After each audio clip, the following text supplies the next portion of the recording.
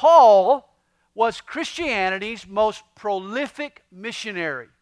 You know, throughout the centuries, people have marveled at Paul's brain, his vast intellect, his heart, his deep passion for people, his shoulders, his sense of responsibility for the churches, his back, the beatings that he suffered for the sake of Jesus. But never underestimate Paul's feet. Paul crisscrossed the Roman Empire 4 different times. In the portion of Acts that covers his travels, 40 cities are mentioned by name. His 3 missionary campaigns logged more than 8,100 miles and kept him on the road for more than a decade.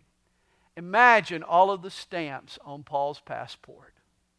Author Oswald Sanders, he writes this: other missionaries have opened continents to the gospel. Paul opened the world. Tonight we embark on Paul's first missionary journey, which took him nearly 3 years. It won't take us that long to hit the highlights. Acts chapter 13. Now in the church that was at Antioch, and notice the shift. Up until now, the church at Jerusalem has been the center of the Jesus movement. But now headquarters shifts northward to the church at Antioch. And also notice Paul now replaces Peter at center stage. You remember Peter was the apostle to the Jews, while Paul was the apostle to the Gentiles. Antioch was the gateway to the west. And Antioch became the hub for the gospel spread among the Gentiles, primarily through the ministry of Paul. Verse 1 continues, now the church that was at Antioch, in the church at Antioch, there were certain prophets and teachers. And the first mentioned was Barnabas. You remember that name? It means son of encouragement. In Acts chapter 11, we learned that Barnabas was an early leader in the Antioch church. Second, Simeon, who was called Niger. Simeon's nickname Niger means black. He could have been from Africa, perhaps present-day Nigeria. He also mentions Lucius of Cyrene. You remember Simon was the man who carried the cross for Jesus. We call him Simon the Cyrene. He was from this same area in North Africa. Perhaps Simon actually witnessed to Lucius. You know, I think it is important to note the role that black people played in the early church. You remember the Ethiopian eunuch in Acts chapter 8 was also a black man. Here in the church at Antioch, 2 black men will lay hands on Paul and launch his ministry. You know, it's interesting to me that many of the most famous early church fathers were of African descent. Did you know that Augustine was black? His mother, Monica, was a Berber and had dark skin. Athanasius, who helped put down and defeat the Arian heresy, was known as the Black Dwarf because of his dark skin and his small stature. The early Christian apologist Tertullian was from North Africa, and he too was probably black. You know, often people like to tell us that Africans were first exposed to Christianity on the slave plantations here in America. Not so. Blacks were among the apostles and prophets who laid a foundation for the early church. In fact, the gospel came to a black Africa years before it arrived in a white Europe. Well, there were other leaders there in Antioch. He mentions Manaen, who had been brought up with Herod the Tetrarch. Now, this Herod was the wicked Antipas. He was the man who had John the Baptist beheaded. He actually married his brother's wife, Herodias, and lived in open, defiant immorality. Jesus called this fella a fox. Wasn't a flattering term. Herod and Manaen, they started out either close friends or relatives. They knew each other from childhood. But somewhere along the line, their paths split. Manaen's conscience was saved, whereas Antipas's conscience was seared. And then last on this list was Saul. Soon his name will change to Paul. Verse 2 tells us what they were doing. As they ministered to the Lord and fasted, the Holy Spirit said, "Now separate to me Barnabas and Saul for the work to which I have called them." Now the rest of Acts is going to track Paul's exploits all the way to Rome. He is going to shake the world for Jesus. But never forget, it all starts in a prayer meeting at Antioch. And notice why the church had gathered. We're told they ministered to the Lord. You know, we think of Paul ministering for the Lord. But notice first he ministered to the Lord. What a joy it is for you and I to know that we as finite human beings can actually make the infinite God happy and glad. Just by pouring out our love to Him, singing His praise, we can minister to God. That's incredible. God saves us not just to serve, but to be and spend time with Him. It's interesting to me the church had gathered not to seek anything from God. Instead, they're just giving their praise and their time and their worship and their thoughts to God. And yet it was on such an occasion that the Holy Spirit spoke to the church. Separate to me Barnabas and Saul for the work which I have called them. And of course the question usually arises, how did the Spirit speak? Was it an audible voice? Maybe some handwriting on the wall? Maybe it was just an inner witness. We're really not sure. But there is a clue. Notice verse 1. Some of the men praying were prophets. The Spirit may have spoken through one of them in an extemporaneous message, a divine utterance. Then having fasted and prayed and laid hands on them, they sent them away. And I really like this. You know, since his conversion, Paul knew that he was going to have a ministry to the Gentiles. But notice he waited to go until he had been sent by a local church. I'm afraid that too many Christians, they launch ministries on their own without the confirmation and support and prayers of their church. Remember, Paul didn't just went, he was sent. And there's a difference. Behind all his efforts will be a praying church. And so being sent out by the Holy Spirit, they went down to Seleucia. This was the port nearest Antioch. Remember, Antioch was up the Orontes River. And so they went down to the coast, to the port city of Seleucia. And from there, they sailed to Cyprus. Cyprus is an island in the Mediterranean Sea. It's south of Turkey and west of Lebanon. And when they arrived in Salamis, this was the port city on the eastern end of the island of Cyprus, there they preached the word of God in the synagogues of the Jews. And this will be Paul's reoccurring pattern everywhere he goes. In fact, he modeled it after Jesus. In every city, he delivers the gospel first to the Jews, then to the Gentiles. We're told they also had John as their assistant. He goes by another name too. Mark is his name in Acts chapter 12, verse 25. We often call him John Mark. Colossians 4, verse 10 tells us that John Mark was Barnabas' nephew. And so along with Paul and Uncle Barnabas, John Mark took off on the trip. Verse 6. Now when they had gone through the island to Paphos. Now Paphos was the capital city of Cyprus at the west end of the island, 90 miles from Salamis. Apparently Paul and his pals, they hiked widthwise all the way across Cyprus. And at Paphos, they found a certain sorcerer, a false prophet, a Jew whose name was Bar-Jesus, which is translated son of Jesus. He was actually a son of the devil. That's what he was. Who was with the proconsul Sergius Paulus, an intelligent man. This man called for Barnabas and Saul and sought to hear the word of God. Now Sergius Paulus was the Roman authority on the island, and it's interesting that Luke calls him intelligent. You know, you always show your smarts when you desire to hear the word of God. That's what he did. He called Paul and Barnabas to preach to him. But this Bar-Jesus, this Elymas, the sorcerer, for so his name is translated, withstood them, seeking to turn the proconsul away from the faith. This word Elymas is Arabic for sorcerer. This man, Bar-Jesus, was Sergius Apollos' spiritual advisor. I'm sure he claimed to channel dead spirits and predict the future. He probably read a crystal ball. In reality, he consorted with demons. This Bar-Jesus was to Sergius Paulus what Jean Houston was to Hillary Clinton. You remember her? or Joan Quigley was to Nancy Reagan. You know, it's sad whenever public officials turn to psychics rather than to God's Word for the truth. Well, here Bar-Jesus, he knows that if his client begins to hear God's Word, he's going to be out of a job, because Christianity and the occult can never coexist. And so he opposes Saul.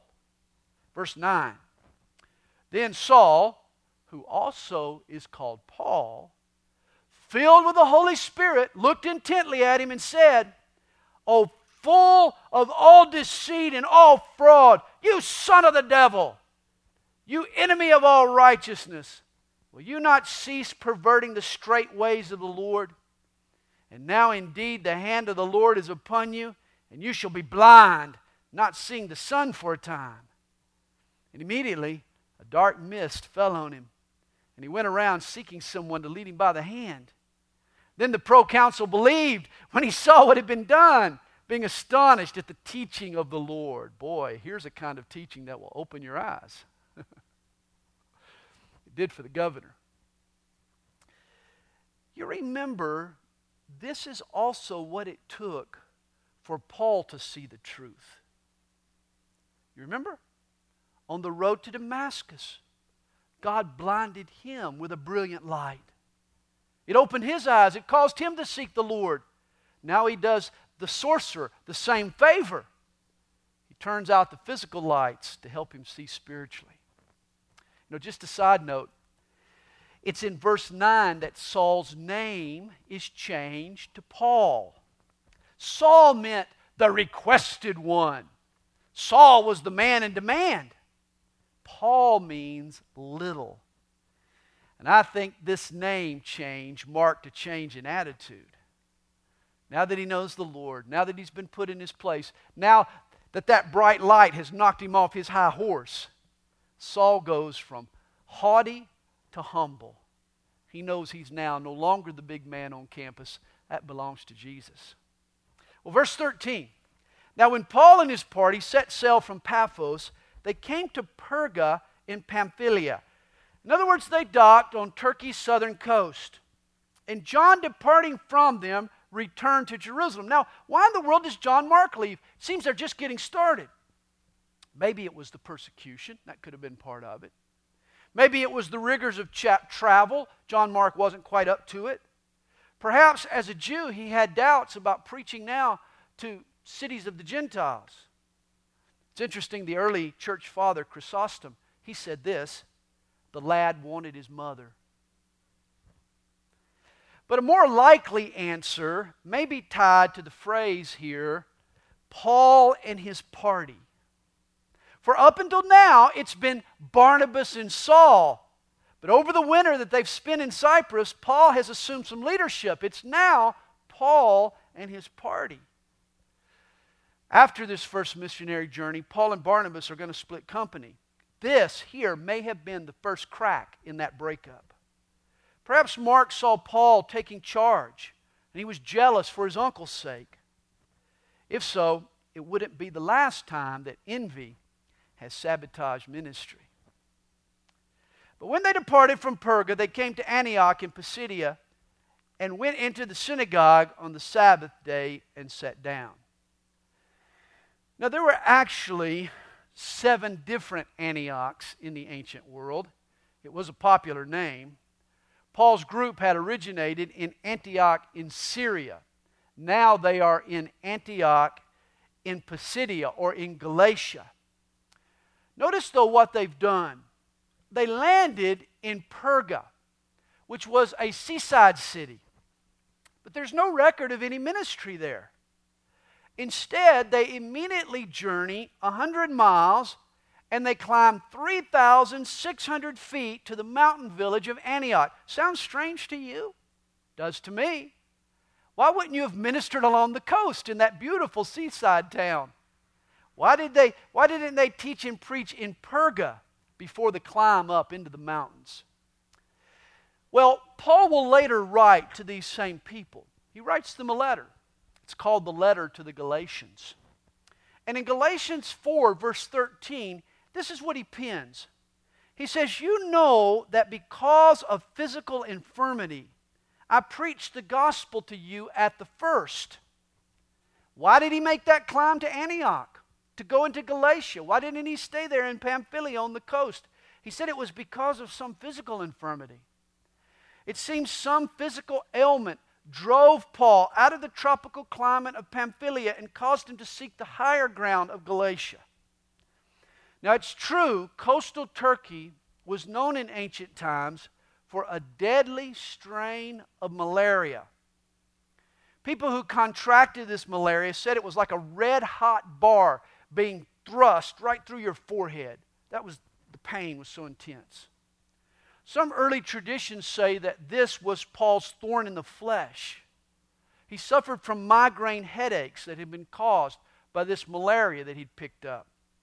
In his letter to the Galatians, Paul also notes their love for him. And he says, it was so strong that you guys would have plucked out your eyes and given them to me. Apparently, while he was in Galatia, he needed new eyes. He was suffering some eye problem. It's reasonable that he suffered some sort of eye disease. Perhaps his condition was tied to this malaria and the headaches. It got triggered whenever he was in the heat and humidity of a tropical climate next to the ocean. We don't know what it was, but something caused Paul to head straight to Antioch. When he arrived, after reading of the law and the prophets, the rulers of the synagogue sent to them, saying, Men and brethren, if you have any word of exhortation for the people, say on. Every preacher likes to hear those words. Tell a preacher to say on, and it's like saying, sick 'em to a bulldog. Keep talking, man. Then Paul stood up and motioning with his hand said, Men of Israel, and you who fear God, listen. Hey, do you know anybody who can't talk without moving their hands?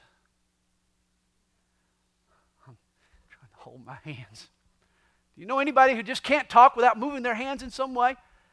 It's interesting. Several times in the book of Acts, we're told that as Paul spoke, he motioned with his hand. Apparently, Paul was one of those guys. He speaks to the Jews in verse 17. The God of this people, Israel, chose our fathers and exalted the people when they dwelt as strangers in the land of Egypt. And with an uplifted arm, he brought them out of it. Now for a time of about 40 years, he put up with their ways in the wilderness. And when he had destroyed 7 nations in the land of Canaan, he distributed their land to them by allotment. After that, he gave them judges for about 450 years until Samuel the prophet. And afterward, they asked for a king. So God gave them Saul, the son of Kish, a man of the tribe of Benjamin, for 40 years. And they were a long 40 years. This King Saul, he lived for the people's approval. The Saul speaking lived only to please the Lord. And when he had removed King Saul, he raised up for them David as king, a better choice, to whom also he gave testimony and said, I have found David, the son of Jesse, a man after my own heart, and will do all my will. Paul is speaking to Jews, and so what does he do? He recounts God's intervention in their history. Now you remember who else followed this same strategy? Stephen, back in Acts chapter 7. And recall who was in the crowd to which Stephen spoke? Saul, the same Saul. Paul is actually following a similar sermon pattern as the one used by Stephen. Hey, I'll bet you when Stephen was preaching and they were stoning him, he wondered if anybody heard a word. Well, someone did. Someone took note. Always remember God's promise in Isaiah 55. So shall my word be that goes forth from my mouth.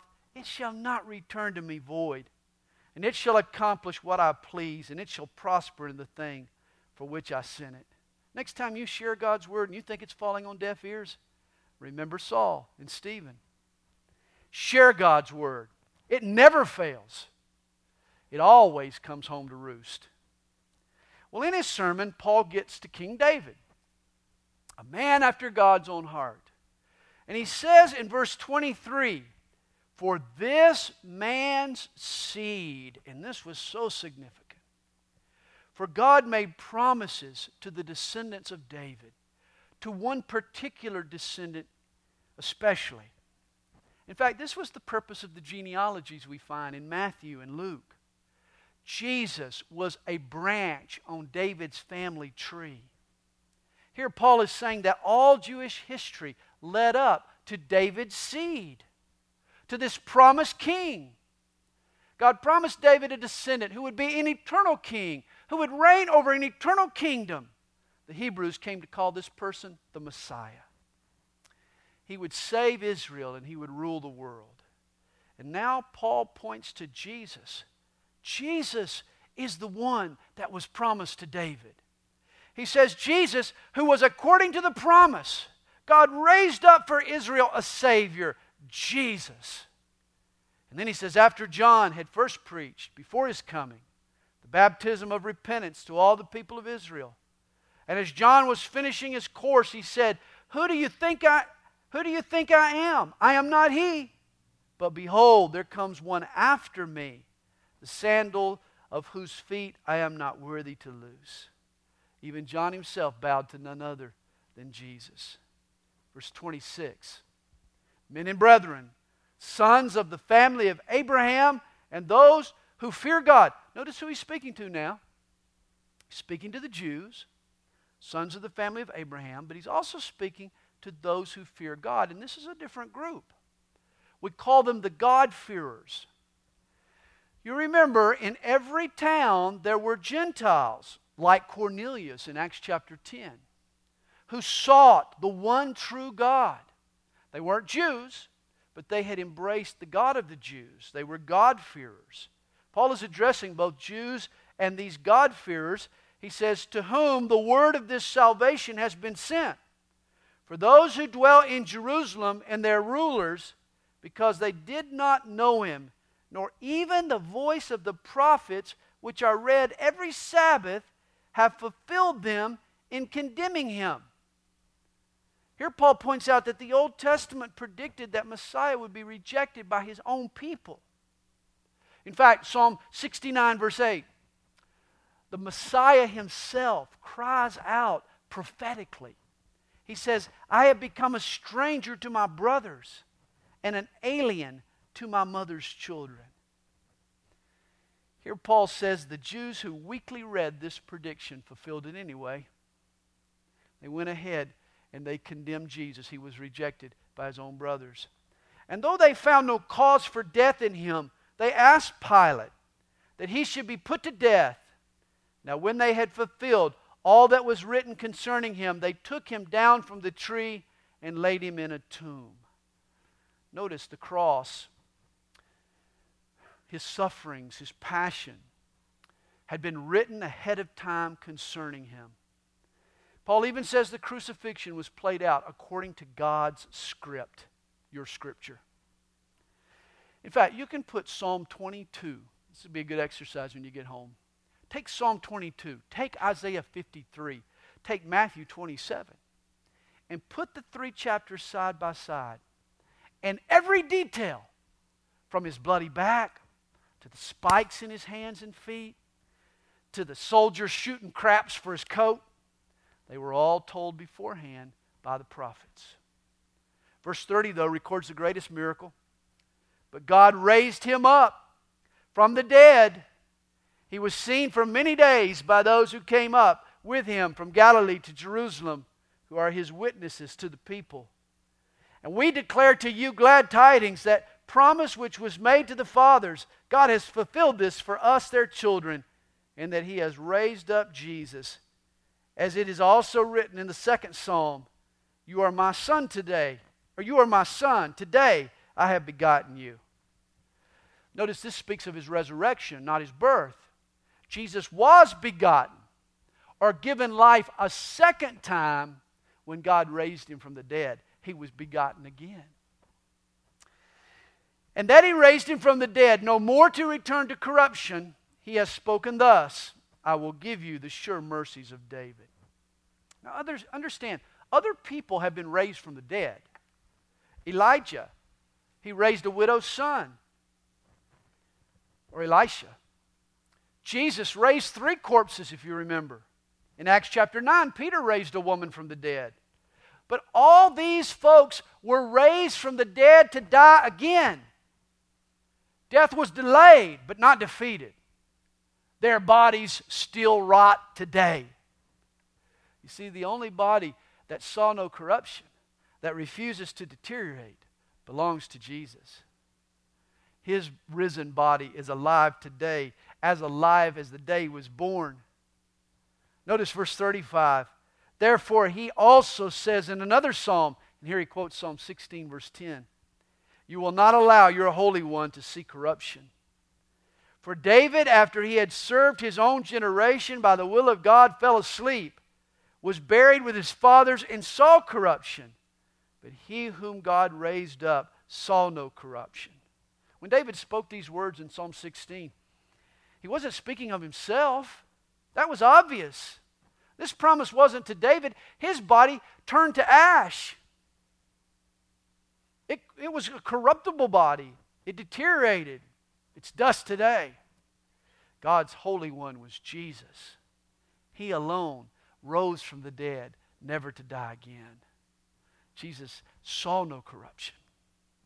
Therefore, let it be known to you, brethren, that through this man is preached to you the forgiveness of sins, and by him everyone who believes is justified from all things from which you could not be justified by the law of Moses. He's telling Jews that observing their own law isn't going to bring them salvation.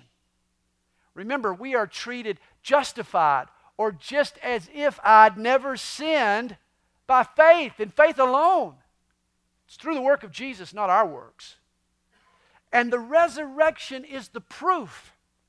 Here's why. The fact that Jesus overcame the corrupting effects of sin, the deterioration of the body, that's evidence that he has the authority to forgive the penalty of sin and set us free before God. Beware, therefore, lest what has been spoken in the prophets come upon you. Behold, you despisers, marvel and perish. For I work a work in your days, a work which you will by no means believe, though one were to declare it to you. Now here, Paul quotes from Habakkuk, chapter 1, verse 5. And the marvel that God did in Habakkuk's day was to use pagan Gentiles to judge his own people. The marvel, though, in Paul's day went one step further. He saved those Gentiles. And Paul is here warning the Jews, don't harden your heart. Don't miss out on God's miracle. God is changing programs. God is saving Gentiles. And the requirement is no longer keeping the Jewish law. It's by faith in Jesus. The offer is no longer just to Jews. Now it's to Gentiles. And so don't miss it. Make sure you believe as well. And so when the Jews went out of the synagogue, the Gentiles begged that these words might be preached to them the next Sabbath. The Gentiles were receptive.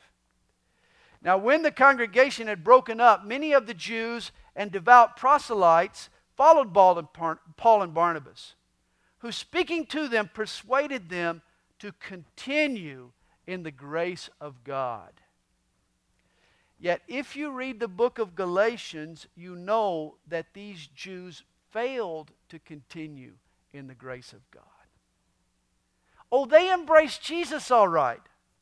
But they thought in order to please God, they had to add elements of Judaism to their faith. They assumed that Jesus was not enough. Along with Jesus, you needed to be circumcised, and you needed to worship on the Sabbath, and you needed to eat a kosher diet, and on and on. You see, the Jews who developed this poisonous mixture of works and grace, they were called Judaizers. They had a grace plus theology.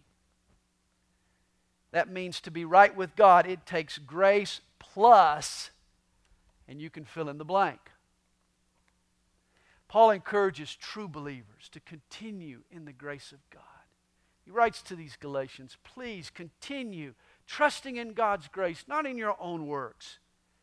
In Galatians 5, verse 1, he rejects the Judaizers. He tells us to stand in grace. He says, stand fast, therefore, in the liberty by which Christ has made us free, and do not be entangled again with a yoke of bondage. Well, verse 44. On the next Sabbath, almost the whole city came together to hear the word of God. But when the Jews saw the multitudes, they were filled with envy, and contradicting and blaspheming, they opposed the things spoken by Paul. These Jews were used to arguing among themselves. Paul could actually draw a crowd. The whole city came out to hear him. And what did it do to the Jews? Made them jealous. I like this definition. Envy is the consuming desire to have everybody else as unsuccessful as you are. That was the Jews' attitude. Often jealousy can derail even a move of God. Well, then Paul and Barnabas, they grew bold. I like that. They grew bold. In other words, they were filled with the Spirit. And they said it was necessary that the Word of God should be spoken to you first. But since you reject it and judge yourselves unworthy of everlasting life, behold, we turn to the Gentiles, for so the Lord has commanded us. And he quotes Isaiah 49, verse 6 as justification. I have set you as a light to the Gentiles, that you should be for salvation to the ends of the earth. The Jews were supposed to be a light to the Greeks and Romans, not an obstacle to their salvation. Now when the Gentiles heard this, they were glad, and they glorified the word of the Lord. They were excited. God desires to save all people, no matter their race or nationality. And as many as had been appointed to eternal life believed. Now what an interesting verse, though, to follow verse 48. As many as had been appointed to eternal life believed. You know, God does desire to save everyone, but not everyone gets saved. The Bible teaches two doctrines, both human free will and divine election. Here's what that means. We get a choice, and God gets a choice. And I'm going to make it real simple. That means everybody who ends up saved was chosen by God and made the right choice. And you can't blame God if you didn't choose right. That's your responsibility. You choose Him, and it means He chose you. Verse 49. And the word of the Lord was being spread throughout all the region. But the Jews stirred up the devout and prominent women, and the chief men of the city raised up persecution against Paul and Barnabas and expelled them from their region. Notice the mob pressured City Hall, who turned around and forced Paul and Barnabas to leave. God's men split, but God's word spread. But they shook off the dust from their feet, just like Jesus told them to. And they came to Iconium, and the disciples were filled with joy and with the Holy Spirit. I love this. They got run out of town, but they didn't get down. Why? Because they shook the dust off their feet. They looked for the wind instead.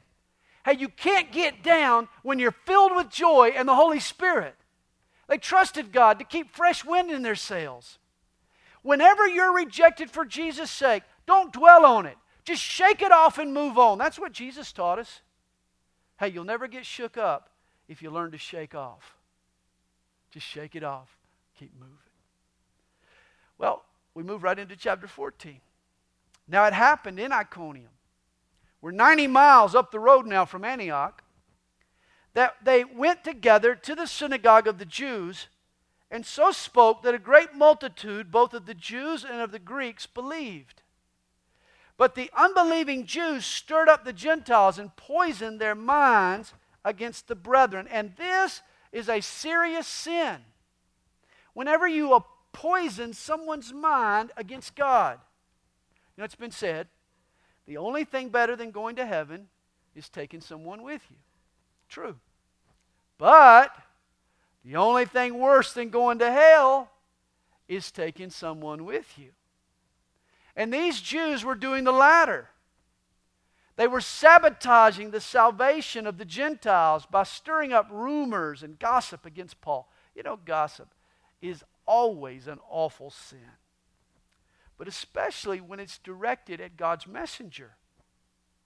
When you sour a person's attitude with baseless accusations about a pastor or about a church, you cripple that person's ability to receive God's word from the church. You harm them spiritually, and often it can cost them their salvation. Boy, that's why we need to guard our tongue. He goes on, therefore they stayed there for a long time, speaking boldly in the Lord, who was bearing witness to the word of His grace, granting signs and wonders to be done by their hands. Wow, miracles were occurring there in Iconium. But the multitude of the city was divided. Part sided with the Jews and part with the apostles. You know, sometimes we think that any kind of discord, oh, that must be the devil. Not necessarily. Sometimes it's the gospel. Remember what Jesus said, Luke 12, verse 51? Do you suppose that I came to give peace on earth? I tell you, not at all, but rather division. Men are reconciled in Christ, but first they are divided by Christ. You are either in Christ or outside Christ. You're either lost or you're found. You're either a saint or you're an ain't. One of the two. Before He brings us together, He first divides us. Verse 5. And when a violent attempt was made by both the Gentiles and Jews with their rulers to abuse and stone them, they became aware of it. And they fled to Lystra and Derbe, cities of Lycaonia, and to the surrounding region. And they were preaching the gospel there. Boy, Paul's getting kicked around more than a football. He now goes to Lystra, 18 miles southwest of Iconium. And in Lystra, a certain man without strength in his feet was sitting, a cripple from his mother's womb who had never walked. Now, it wasn't that he couldn't walk. He had never walked. He was born with a birth defect. Now, this man heard Paul speaking. And Paul, observing him intently and seeing that he had faith to be healed, said with a loud voice, "Stand up straight on your feet." Now, what tipped Paul off that the crippled man had faith to be healed? We're not sure. Perhaps it was the gift of discernment, maybe a gift of knowledge. Whatever it was, Paul ordered this man to his feet, and notice what happened. He leaped and he walked. A miracle. A man who had never walked before, he starts leaping and walking. Verse 11. Now when the people saw what Paul had done, they raised their voices, saying in the Lycaonian language, "The gods have come down to us in the likeness of men." And Barnabas they called Zeus, and Paul Hermes, because he was the chief speaker. Now remember, when Paul arrived in Antioch in Iconium, he went first to the Jewish synagogue. But in Lystra, there was no synagogue. The Talmud said it takes 10 men to make a synagogue. Apparently there were less than 10 Jews living in the city of Lystra. Unlike the bigger cities, Lystra was backwoods. It was a hick town, you might say. The folks in Lystra were uneducated and superstitious. They were simple and excitable. They worshiped the Greek pantheon of gods, and they walked on pins and needles lest they offend one. And that's what motivated them here. The Roman poet Ovid told a tale about a couple who happened to live in the region around Lystra. The Greek gods, Zeus and Hermes, came to earth disguised as humans. But everywhere they journeyed, they were shunned by the locals, except two peasants. When they arrived at their hut, this couple showed them great warm hospitality. Afterwards, the two travelers, they took the couple to the top of a mountain, where the people of the region were wiped out. But their hut was turned into a beautiful temple. And for the remainder of their lives, this couple served as caretakers of this temple. When they died, they were actually transformed into 2 trees and planted by its entrance. Or so the story goes, told by Ovid. Well, these residents of Lystra, they were into this kind of mythology and superstition. And they didn't want to make the same mistake as the townspeople at the time. Because of the miracle, they assumed that once again the gods had come incognito. Since Paul did most of the talking, they figured he was Hermes, the messenger god, and Barnabas was Zeus. Well, then the priest of Zeus, whose temple was in front of their city, brought oxen and garlands to the gates, intending to sacrifice with the multitudes. But when the apostles Barnabas and Paul saw this, heard this, they tore their clothes and ran in among the multitude, crying out and saying, "Men, why are you doing these things? We also are men with the same, we put our britches on the same way you do. We have the same nature as you. And we preach to you that you should turn from these useless things to the living God who made the heaven, the earth, the sea, and all things that are in them." Now, I believe this was the most dangerous moment in Paul's life. Forget the stonings, the beatings, the jailings, the shipwrecks. This was the most dangerous moment Paul ever faced. And I'll tell you why. When explorer James Cook came to the Hawaiian Islands, the natives there thought that he too was a god, their god, Lono. But rather than correcting the assumption, Cook enjoyed the ruse. For weeks, he let them treat him like a god. The natives catered to his every whim. One night, he was about to take advantage of yet another woman when her husband snuck up and clubbed this god over the head. Well, the blow staggered Cook. He started to bleed and moan. He eventually passed out. And the islanders rightly concluded that gods don't bleed. So when Cook woke up, they accused him of deceit and they murdered him on the spot. Now, Paul could have pulled a James Cook. He could have enjoyed the perks. But how quickly he rushes in to diffuse any misconceptions. He sets the record straight. He says, "Man, I'm just a man. You need to turn from your worthless myths to the living God."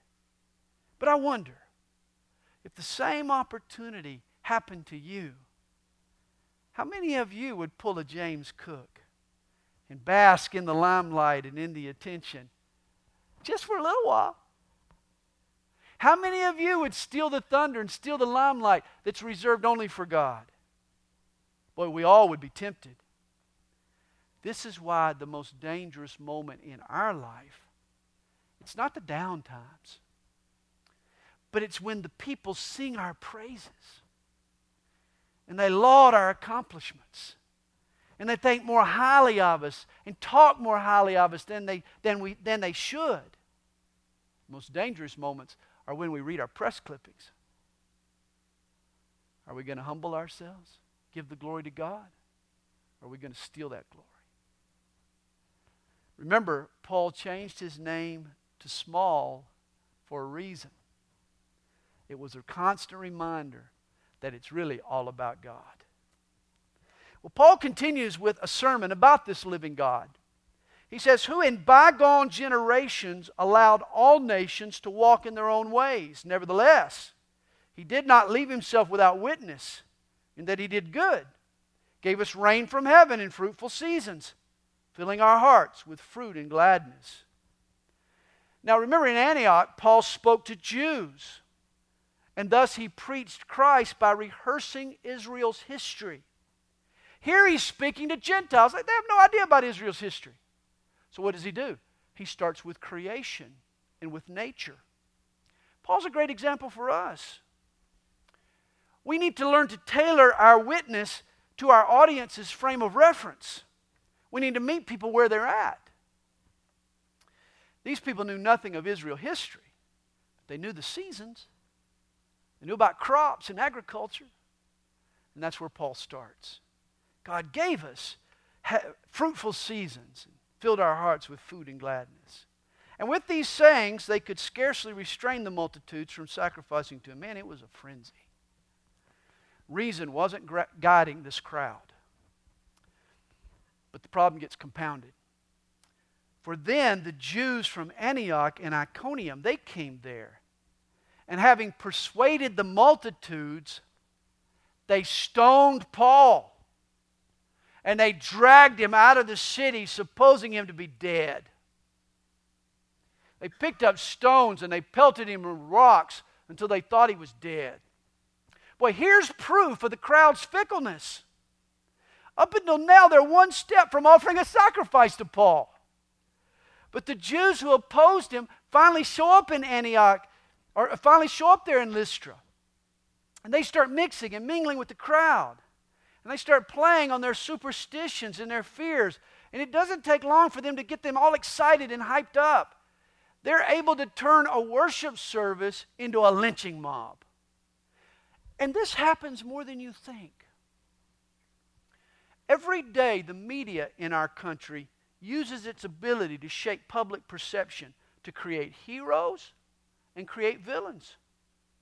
And it's amazing. One day you can be the hero, and the next day you can be the villain. And you didn't change. They can alter a person's image without a change ever taking place in their character. Well, this is what happened to Paul. The pagans made him out to be more than he was. The Jews rush in, make him out less than he was. Thus he goes from hero to bozo in their eyes in a few minutes. Paul goes from receiving sacrifices to being the sacrifice. Verse 20, however, when the disciples gathered around him. Now imagine this scene. Paul has been pelted with rocks. He's a mess. His body, what's left of it, it's covered with dust and mud and blood. He's been pelted with rocks. There's scars all over his body. He's laying there, a crumpled heap. His friends have all gathered around him. And what do they do? They're planning a funeral. They probably check his wallet to see if he's an organ donor. Somebody wants to notify the next of kin. Somebody sizes him up for a new suit. They think he's dead. They're planning his demise. When all of a sudden, notice what's next. He rose up and he went into the city. What they thought was a corpse suddenly wakes up, staggers to his feet, balances himself, brushes himself off the dust and blood, and then he heads right back into the city to do what? To finish his sermon. What courage! Here's a guy with guts. I'm sure his enemies scratched their head and said, how do you stop a man like this? And the answer? You don't. Paul was devoted and he was determined. And the next day he departed with Barnabas to Derbe. Now years later, Paul is going to write to the Corinthians about a special experience. In 2 Corinthians chapter 12, verse 4, Paul says that he was caught up into paradise and heard inexpressible words, which it is not lawful for a man to utter. In other words, Paul visited heaven. He saw sights that words cannot express. He also says in that passage that he wasn't really sure whether he was in the body or out of the body, whether it was a vision or whether he was actually dead. You know, Jewish literature records 4 rabbis who caught a glimpse of paradise. The first rabbi, Rabbi Azai, he looked on heaven and he died as a result. He couldn't handle it. The second, Rabbi Zoma, looked into heaven and went nuts as a consequence. The third, Rabbi Abuya, lacked the wisdom to handle the knowledge, and he became prideful and he turned into a heretic. Only one rabbi, Rabbi Akiba, survived the experience unscathed. You know, some of us bemoan the fact that the Bible doesn't tell us more about heaven. We wish we knew. I think, though, the problem isn't God's reluctance to reveal as much as it is our inability to receive. Heaven is too heavy, man. for mortal men to handle. It's such a heavy reality. We wouldn't know what to do with the knowledge if we received it. Paul says, I saw things in heaven that's not lawful for me to even utter. It's too heavy for us to handle here on earth.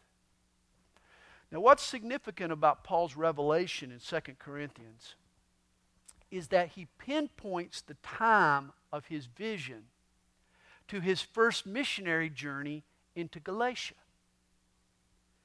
You remember, Stephen saw heaven opened while he was being stoned. You remember that? He saw Jesus standing next to the right hand of God. Perhaps the heavens also opened to Paul during his stoning here in Lystra. And this was the experience that he reports later. I was caught up into paradise. Well, verse 21, and when they had preached the gospel to that city, to Derbe, and made many disciples, notice the Jews didn't follow Paul to Derbe. They finally gave up. Here he's able to minister to the Gentiles without Jewish interference. Then they returned to Lystra, Iconium, and Antioch. Notice they went right back the way they came. They followed the same path out that they followed in, strengthening the souls of the disciples. You know, it would have been easier, closer for them to march eastward over the Tarsus mountains back down into Syria to Antioch. But they didn't do that. They backtracked. Why? They needed to organize the believers into churches. They needed to strengthen the believers in their newfound faith. They were concerned about the believers they'd left behind. And they went through these cities, exhorting them to continue in the faith, saying, we must through many tribulations enter the kingdom of God. Notice this. This is true for all of us. Persecution is a reality. It's part of the training of a disciple. As the poem puts it, can he have followed far who has no wound, no scar? We're all going to be persecuted for our faith. If they crucified Jesus, what do you think they're going to do to you? Nobody escapes persecution in the Christian life. That's why real faith is a persevering faith. It keeps on keeping on. Paul went back to encourage them. We must, through many tribulations, enter the kingdom of God. Now later, in Galatians chapter 6, Paul writes this letter back to these people he's just visited. Apparently, some of the people in Galatia had been questioning Paul's sincerity, the sincerity of his faith. And he answers them by recalling the stoning he took in Lystra. He says this, let no one trouble me, for I bear in my body the marks of the Lord Jesus. To prove his sincerity, he points to his scars. And where did he get these scars? When he was stoned. Paul's saying, if any of you doubt my love for Jesus, just take a look at my scars. As a matter of fact, one man was influenced by those scars. Paul reminds Timothy in 2 Timothy chapter 4 that he was a witness to this stoning. Guess where Timothy was born and raised? Lystra, in the town of Lystra. Timothy saw Paul's faithfulness in the face of persecution firsthand. He was there. He saw the stoning. Paul writes back and says, Timothy, you know the sincerity of my faith. Well, so when they had appointed elders in every church and prayed with fasting, they commended them to the Lord in whom they had believed. Notice, Paul appointed the elders. In Acts chapter 6, the deacons were selected by the church, but the elders were and still are selected by the existing elders. And after they had passed through Pisidia, they came to Pamphylia. Now when they had preached the word in Perga, they went down to Attalia. Notice this time Paul preaches in the city of Perga. From there they sailed to Antioch, where they had been commended to the grace of God for the work which they had completed. They're back. Round trip ticket. Now when they had come and gathered the church together, they reported all that God had done with them. Wouldn't you have loved to have been there as Paul recounted all of these wonderful things, the miracles, the things that had happened while they'd been gone? And that he had opened the door of faith to the Gentiles. That was the real miracle. And so they stayed there a long time with the disciples. This first missionary journey had lasted now 3 years. And they won't really be resting for long. There's a second missionary journey on the horizon. But first, they got to go to a pastor's conference down in Jerusalem. And that's where we'll follow Paul next week. Father, thank you for your word tonight. Thank you, Lord, for everyone's attention and interest. Lord, I pray that we could all glean different truths from the message tonight. What a wonderful couple of chapters. What incredible things you did through the ministry of Paul. And Lord, we ask that you repeat them today. We pray, Lord, that we too can be a part of your miracles and part of seeing the Gentiles come to know Jesus through faith, through grace. We love you, Lord, and we ask that you give us the same kind of determination, same kind of devotion and boldness that was true of Paul and Barnabas. Work in our hearts, Lord. We pray it in Jesus' name. Amen. Amen.